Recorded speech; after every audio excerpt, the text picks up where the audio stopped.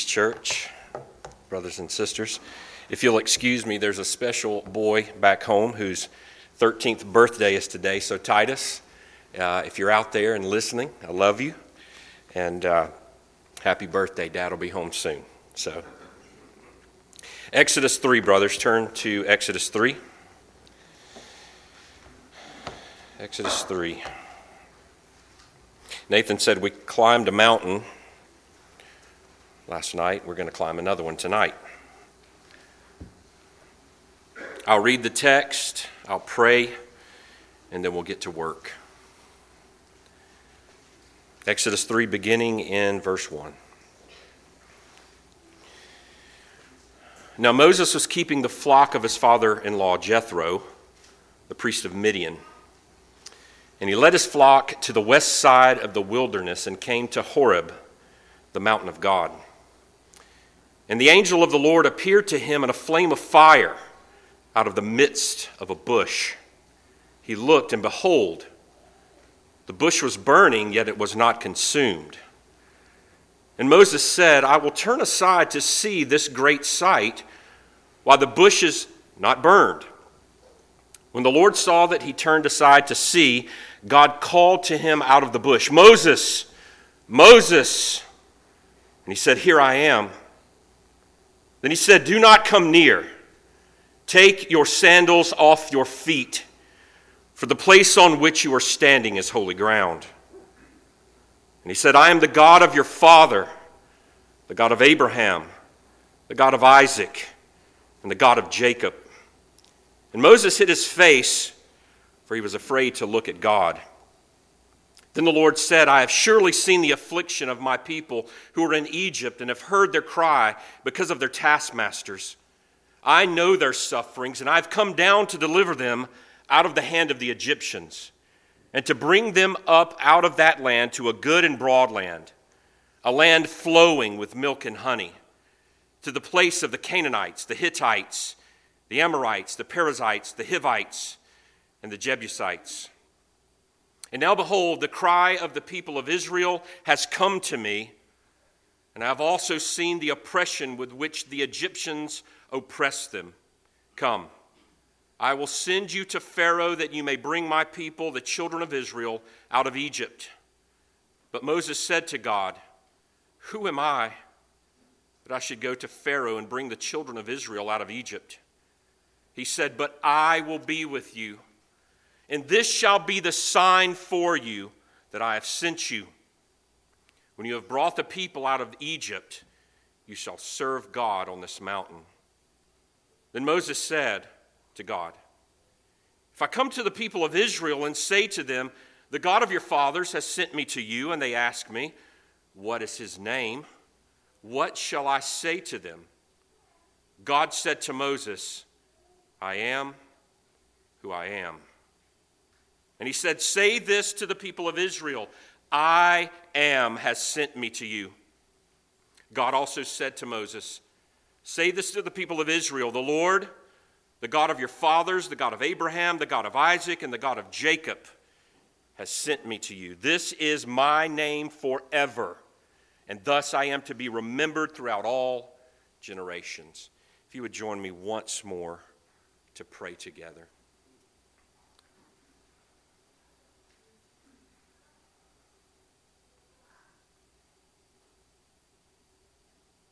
Great God in heaven, would you please grant us now, by the power of your Holy Spirit, minds to understand, hearts to believe, affections stirred for you? Would you help us in this late hour to be attentive to the word?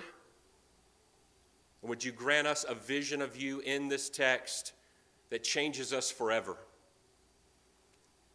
And would you grant the preacher strength? He is in weakness and fear and much trembling. In Christ's name I ask, amen. Well, we know the story well. Exodus 3 is a revelation of the covenant faithfulness of God. Moses was keeping the flocks of his father-in-law, Jethro, the priest of Midian. Now, for a man of his education and experience, this was a poor man's job.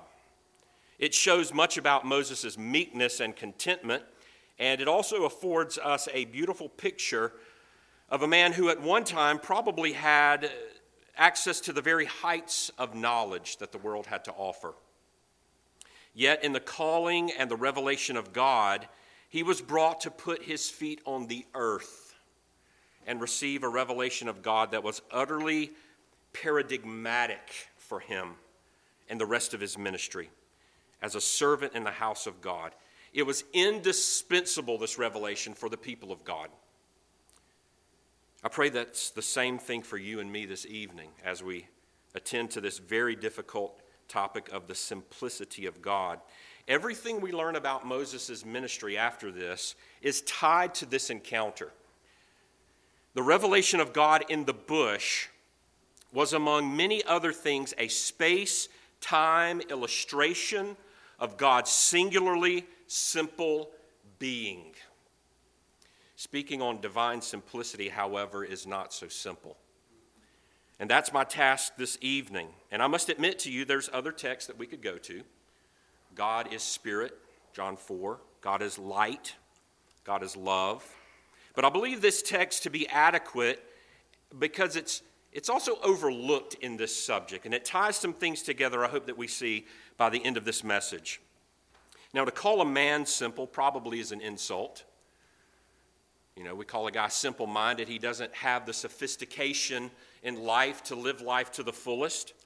But to call God simple, I submit to you, is to glorify him in such a way that pushes the limits of our complicated minds. Perhaps nowhere else are we brought to the precipice of the eternal and ineffable glory of God than when we consider God's simplicity. And like many things with God, when our minds cannot fully comprehend, our faith can apprehend the mystery of him. As Bavinck would say, mystery is the lifeblood of dogmatics. Here we're able to apprehend, but not comprehend. He is ultimately, beloved, incomprehensible. So a little bit of the history of this doctrine of simplicity before we get into the text. The simplicity of God is really a doctrine that's been confessed since the early ages of the church. Irenaeus, the three Cappadocians, Augustine, the Scholastics, the Reformed, Post-Reformation, all have made the simple confession of God without parts. Though confessed and expounded, the concept of simplicity has not always been treated formally as an attribute of God by the church. For example, it was held as true and expounded upon, but not confessed separately as an attribute of God by Charnock. In that volume, The Existence and Attributes of God. Charnock omits the doctrine altogether as a formal attribute. Paulinus, Turretin, Van Maestricht, Abrakel, some of these men's names you have tattooed on your forearms, I'm sure. They identify this doctrine of simplicity as a defining category, yet not a formal attribute. Some placing it right before their section dealing with the problem of divine attributes. If you've never read on that, I encourage you to do so. More on that in a moment, actually. Calvin himself, in Muller's Reformed Dogmatics, says this. Muller says that Calvin indicates no interest whatsoever in speculating about it, but could clearly confess it when necessary as an underpinning of the Christian understanding of God and the related concept of a divine aseity. And that was a considerable thing to him, particularly in his Trinitarian theology. So you may be surprised to know that our own confession never uses the term, but we can't fall into what we call the word concept fallacy here. As one theologian noted, what may be sound logic deduced from Scripture, that is to say, what is necessarily contained in Scripture, has the authority of Scripture itself. Simply because the word is not there does not mean the concept is not there. Our confession articulates the doctrine in a very obvious way by confessing God's oneness. Quote, his subsistence is in and of himself, and quote, he's without parts. And the full statement can be found in chapter 2, paragraph 1, which says God is a most pure spirit, invisible, without body, parts, or passions, who only hath immortality, dwelling in light which no man can approach unto. So this gives us a clue into why the older men did not treat it as a formal attribute, and possibly why our own confession does not use the word, yet presents this as a logically deduced doctrine. And we have to say that. It is a doctrine that is primarily deduced from our consideration of God's aseity, his independence. Now, I recognize my audience, at least most of them. I hope I don't have to elaborate on that too much. God is in and of himself independent. He's ase. So when taking exegetical and historical data into account, this claim is further supported by the scripture reference in the confession. What Bible verse do they use to kind of begin to form our minds to think about the doctrine of simplicity? They reference Deuteronomy 6, 14 and 15. It reads this way: "Therefore watch yourselves very carefully, since you saw no form on the day that the Lord spoke to you at Horeb out of the midst of the fire. Beware, lest you act corruptly by making a carved image for yourselves in the form of any figure, the likeness of male or female, etc." So we know that when the confession references Scripture, it's giving us more than a proof text. It's giving us a way to think. We see spirituality and the absence of a body in Deuteronomy 6. You saw no form. We see invisibility in Deuteronomy 6. You saw no form. And from this, namely his most pure spirituality, his independence, his aseity, we reason that God has no parts. No body, no parts. Since God's subsistence is in and of himself, he's not made or composed, beloved.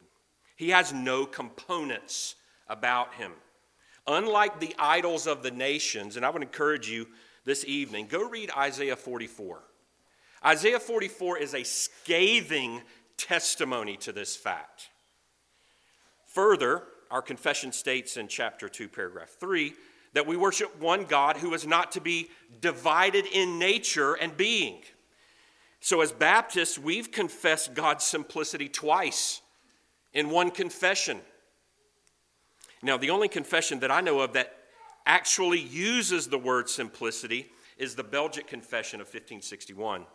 It reads this way: "We all believe in our hearts and confess with our mouths that there is a single and simple spiritual being whom we call God." So this begins to somewhat clear a way for a definition of divine simplicity. And I'm doing this because for some of us here, this is a brand new thing. We hear God is simple and we're almost offended. No, he's the most complex thing I know. But that's not the case. He is utterly simple. So what is meant by the simplicity of God? To say that God is simple is to confess that he is a perfect unity without composition or division. A most pure spirit, as our confession says, as the Bible says, most basically has no parts, no components. Cars have parts. Houses and humans have parts. Not so with God. He is not the final product of things more ultimate than himself, by which those things added together make God who he is. Well, you must ask, what is a part? What is this guy talking about? What is a part? Have you ever thought about that? We use that language, but we don't know what we're saying. What is a part? It's a thing by which the subject would not be the subject should the subject be without the part. Now, if that just sounds like utter gobbledygook, let me see if I can clear it up with James Dolezal. Maybe not. A part, he says, is anything in a subject that is less than the whole and without which the subject would be really different than it is. I am a man. I have hair, or at least I used to. I have eyes, I have ears, I have hands. Should I be without any of those things, and I'm certainly without one of those things, I do not cease in my nature to be a man. Our soul has parts. We're not truly simple, however. My soul, when I sin, exposes the fact that I can lack faithfulness, joy, contentment, wisdom in that very soul. Maybe we could frame our consideration in the form of a question. Is there anything that is not God that makes God to be God? Let me say that again. Is there anything that is not God that makes God to be God? Maybe to state it another way, is there a composer of things which is more ultimate than God that puts those things together to make God who he is? Is God a divine Lego that someone put together? A little love, a little justice, a little wisdom. Is love and wisdom an attribute more ultimate than God himself? And when you add them together, it makes him who he is. We confess no, beloved. We confess no. God does not have love. Technically, he is love. God does not possess wisdom as a thing he somehow gained by time and experience and knowledge. He is wisdom itself. Is life something God has that he acquired from some other source or composer more ultimate than himself? We confess no. God is the first being. And as Paul says in Acts 17, in him we live and move and have our being. We have being. He is being. And his life is possessed by none more ultimate than himself. Think of it. Think of it. We're climbing the mountain here. Hang with me. To affirm that God has parts would be an explicit violation of the second commandment. Our minds compose idols, and we worship and serve them. Our hands compose idols, and we worship and serve them. As the composer of idols, we expose the foolishness of worshiping something we say is more ultimate than us, yet simultaneously composed by us. This is the insanity of idolatry. We worship a thing made by us, yet we say it is more ultimate than us. Now, in a terse manner, and many have used this phrase, and it's a good phrase, divine simplicity confesses that everything in God is God. Everything in God is God. His spirit, his love, his knowledge, his wrath, his wisdom and grace are not parts of him. Possessed by him, held together by some divine superglue of his essence. His attributes are who he is essentially in himself. His essence and his attributes are not separate things, but one in him. Now, this is the foothill of the mountain. Let's take a step up. This fact means God's attributes are identical with his essence. We see this very plainly in the statements we alluded to before. God is spirit. God is light. God is love. Herman Bavinck states it this way. The fact of the matter is that Scripture, to denote the fullness of the life of God, uses not only adjectives, but also substantives. It tells us not only that God is truthful and righteous and living, illuminating, loving, and wise, but also that he is truth. He is righteous. He is life, light, and love.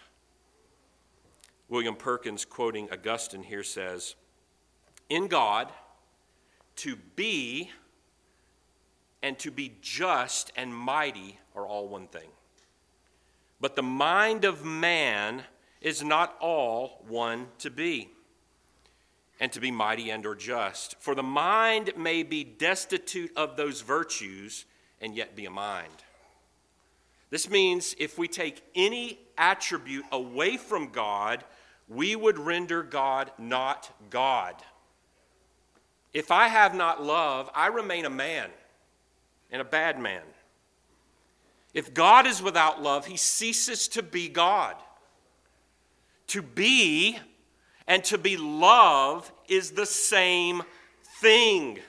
And I wish it were more so in me. God's attributes, being identical to his essence, have no potential to become anything other than what they are.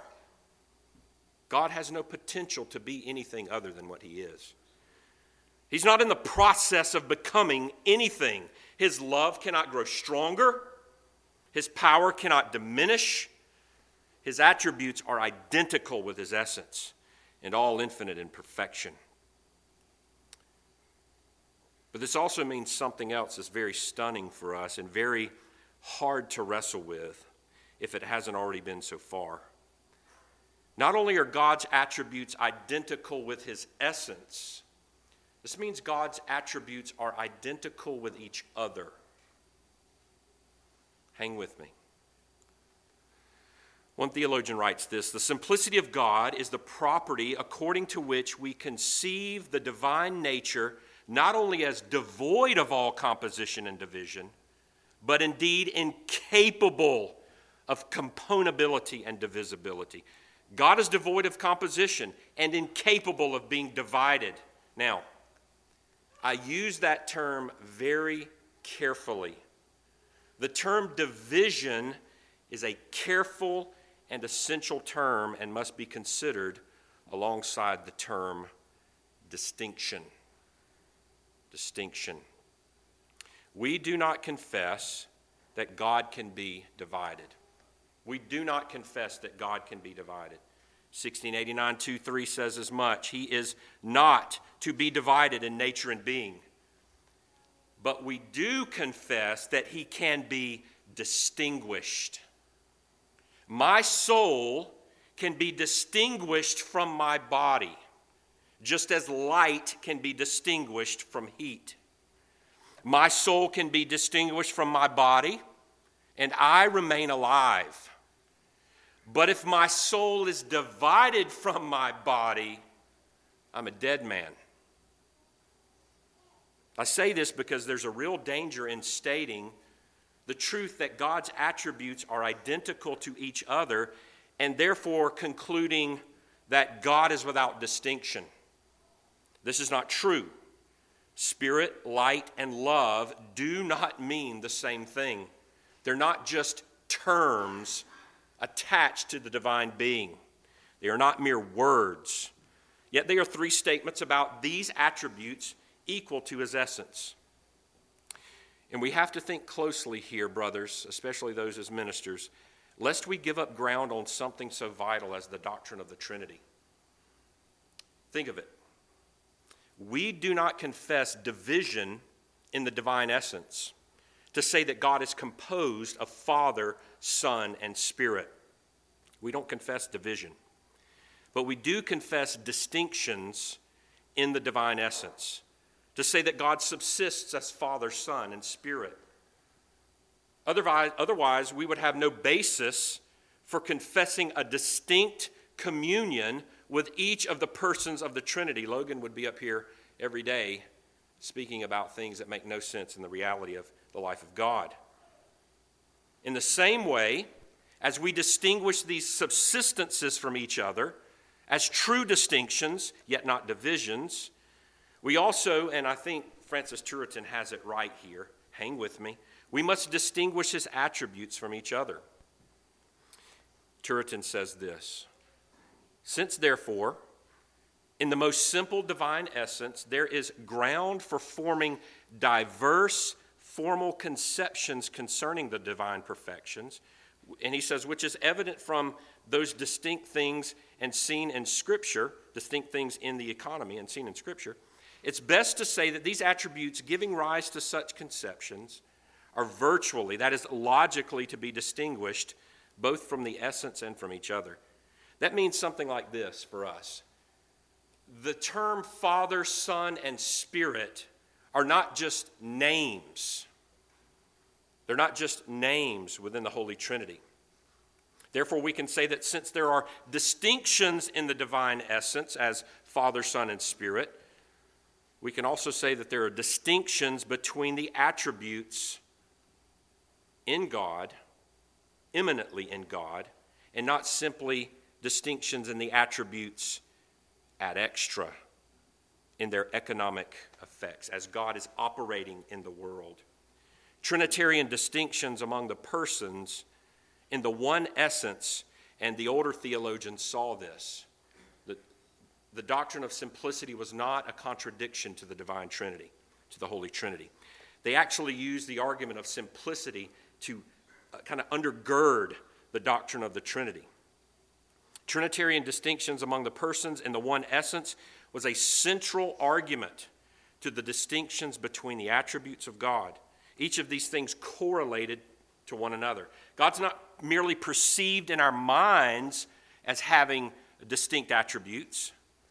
This is pure philosophical rationalism, nor are his attributes perceived to be distinct in the economy of salvation alone.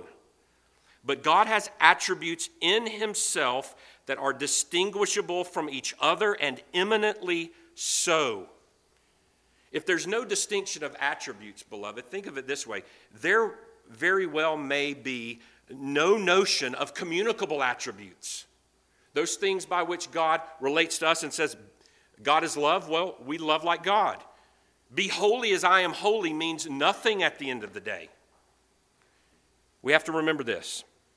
The claim of simplicity in God is designed to rule out by negation any and all composition in God, not any and all distinction. Let me say that again.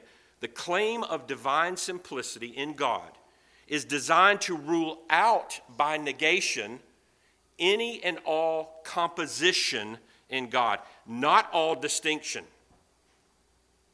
Simplicity is not aiming to rule out by way of immanence any and all distinction.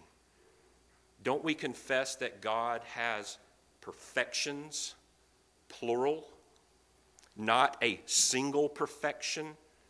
He has distinctions and no division. Our minds are not fully able to conceive how these things can be in God, immanently in the divine essence. But we can distinguish the attributes of the one simple God by seeing their effects in the world. Richard Muller says this: these effects and operations rightly and genuinely reveal the identity of God, indeed, the indivisible essence of the utterly simple Godhead. Back to Exodus 3. We've climbed a mountain. What does this have to do with Moses' encounter in the burning bush? There are two places in this encounter with God where we receive the revelation of the simplicity of God. Verse 2, the angel of the Lord appeared to him in a flame of fire out of the midst of the bush. He looked, and behold, the bush was burning, yet it was not consumed. Simply put, this is a revelation of that first thing we talked about, the independence of God. To use older language, it's his aseity. He has life in and of himself. And this is what we see in the burning bush. The fire in the bush was not dependent upon the wood to burn. The fire had no energy source. It was a fire unlike any fire that Moses had ever seen. Every fire has a source from which it burns, which is no more basic than the fire itself. No oxygen, no fire. The fire that Moses saw was a pure fire. It was a fire in the bush, yet it was not dependent on the bush for its energy source. In this, we see a revelation of the independence, the aseity of God, and therefore his simplicity. If God is dependent upon anything, someone or something more ultimate than himself had to compose him with more ultimate things than himself. The scripture says every house is built by someone, but the builder of all things is God. The fire that was in the bush, a fire that was nothing but fire, needed nothing but itself to burn. Now it's fascinating here that Moses having penned in the beginning God, Genesis 1, which is also a statement of God's simplicity, first received a space-time revelation of this fact in the burning bush. This grounded Moses' thinking about God. It's the way he could think about God to pen in the beginning God. What was back of God before the beginning? Nothing. He was there and no one else. But also, there's a second place we see a statement of God's simplicity in the revelation of the divine names given by God to Moses. We have this in the encounter recorded in the two names. So we see first a revelation of God and who he is in himself. Look at verse 14. God said to Moses, and Moses asked, "Who do I say sent me to you, to Israel? What is his name?" And God answers Moses. God said to Moses, "I am who I am." The revelation of this name came out from the midst of the bush. It was intended for Moses to take what he was shown by God in the vision of the bush and correlate those things directly to the revelation of God's name, I am. The self-revelation of I am is the revelation of pure being. It was not I am loving, though that is true, but God revealed himself as I am, a statement of irreducible being. The Septuagint translates it ha-on. If you brothers know anything about that, it basically says the one who is. If God is irreducible in his self-revelation, no one is more fundamental than him. No one was behind him, antecedent to him, making him who he is. When he revealed himself as I am, he revealed himself in his simplicity. But we also see this in a revelation of who he is to his people. And this is why I picked the text. Because I'm pretty sure you listened for the first 15 or 20 minutes and thought, how in the world does this apply to me on a Tuesday when my life is falling apart? God, when he revealed himself as I am, also expanded upon that to reveal who he was to his people.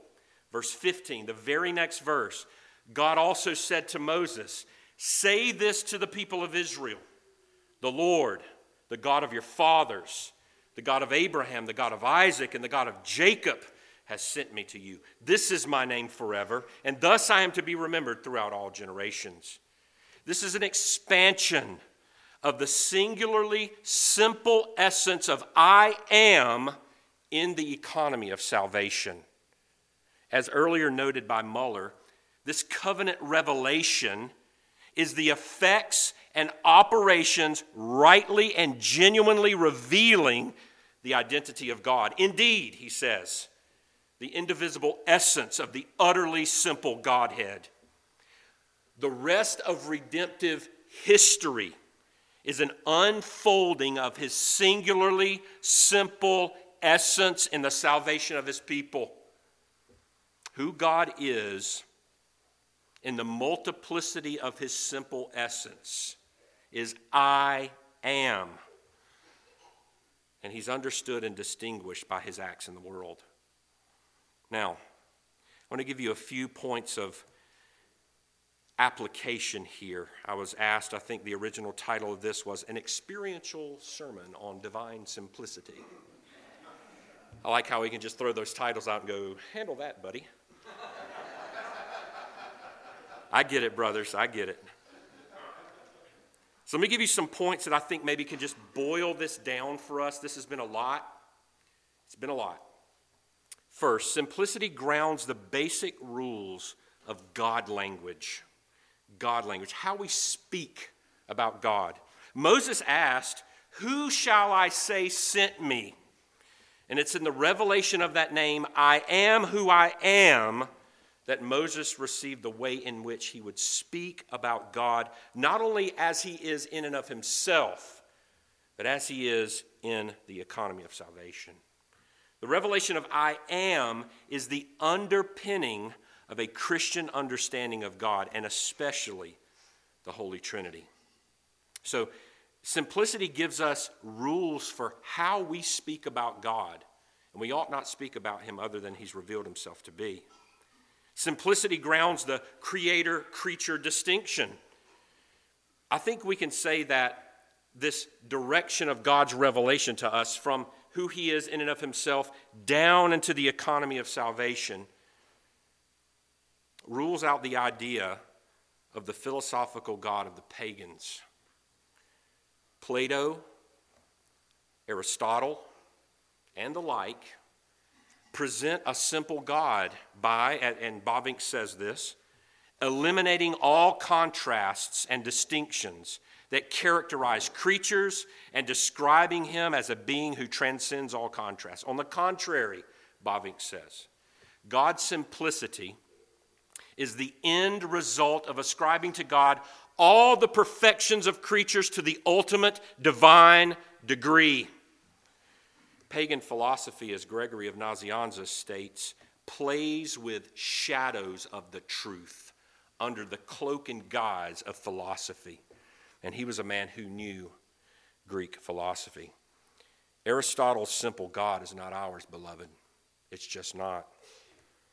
So, simplicity grounds the creator and creature distinction. It also grounds the worship of God. In the revelation of the burning bush, God was showing Moses and us that there is nothing more to look for in their object of worship.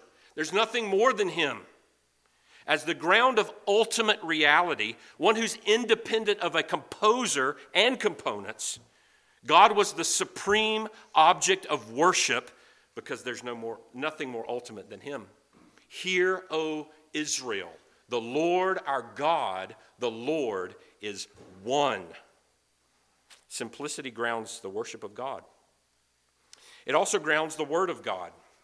It also grounds the Word of God. If the revelation of God in the burning bush presented to Moses this ultimate object of worship, then we can quickly see how that presents God as the ultimate revelation. Over and over again, the people of God are called to the ultimacy and singularity of the Word of God. The simplicity of his essence undergirds all the confidence we have in his promises. Everything we know about his promises is undergirded by simplicity. And it undergirds his unwavering law. So it grounds the very Word of God. It also grounds the preaching of God. Think of this.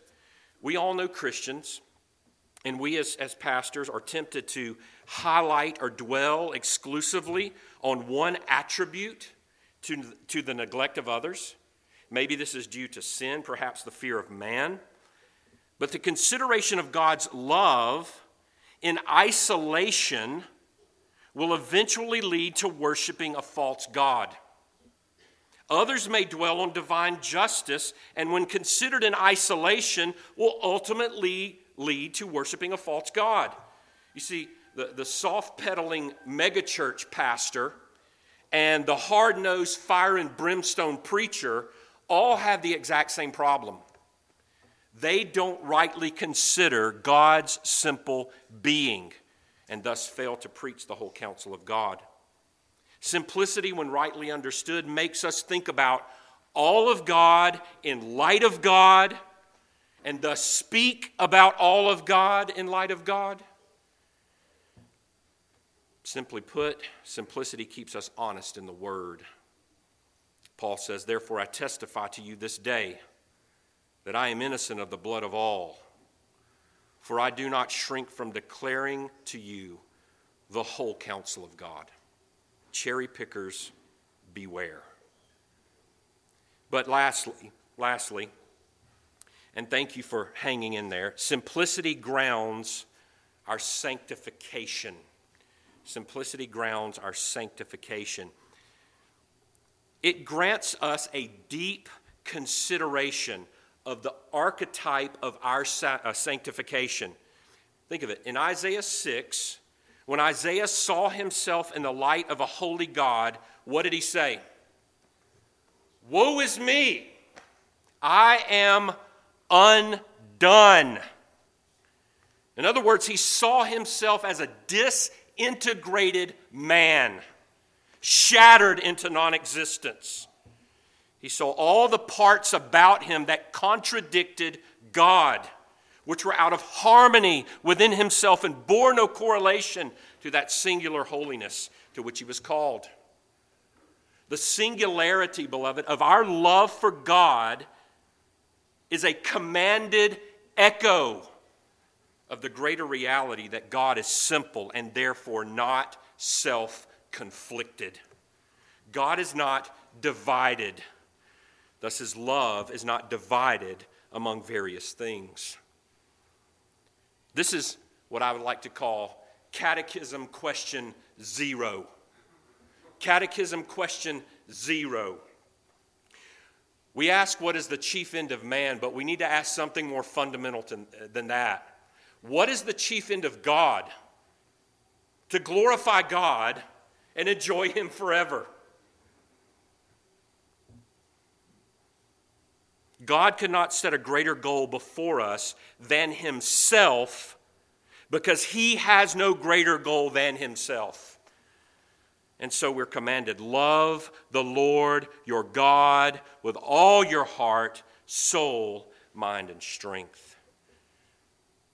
In sanctification, it's the multiplicity of who you are being united into a singular love unto God. What does David say in Psalm 86:11? "Unite my heart that I would fear your name." Unite my heart. Make the disparate and contradictory parts of my heart united in singular love for you, O God. The singular, simple essence of God is grounds for the uniting of the disparate parts of us into one heart of worship. If we can fathom a God in contradiction to himself, we can never expect to be any more than a contradictory people. Well, beloved, I end here. These are deep things to consider, and I literally have just scratched the surface. May the Lord grant us a deep consideration of these things. All glory be to the one God, Father, Son, and Holy Spirit. Let's pray.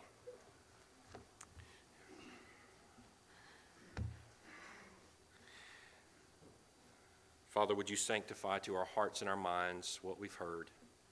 The things that we didn't understand, O Lord, would you help us not to shake them off as things that we don't need to consider, but that we would wrestle with those things, and maybe we walk away limping after the fact, but we will be changed forever. Would you help us to see these things clearly from your word? Would you help us to consider them deeply? And would you unite our hearts, Lord, that we may fear your name? In Christ's name I pray. Amen.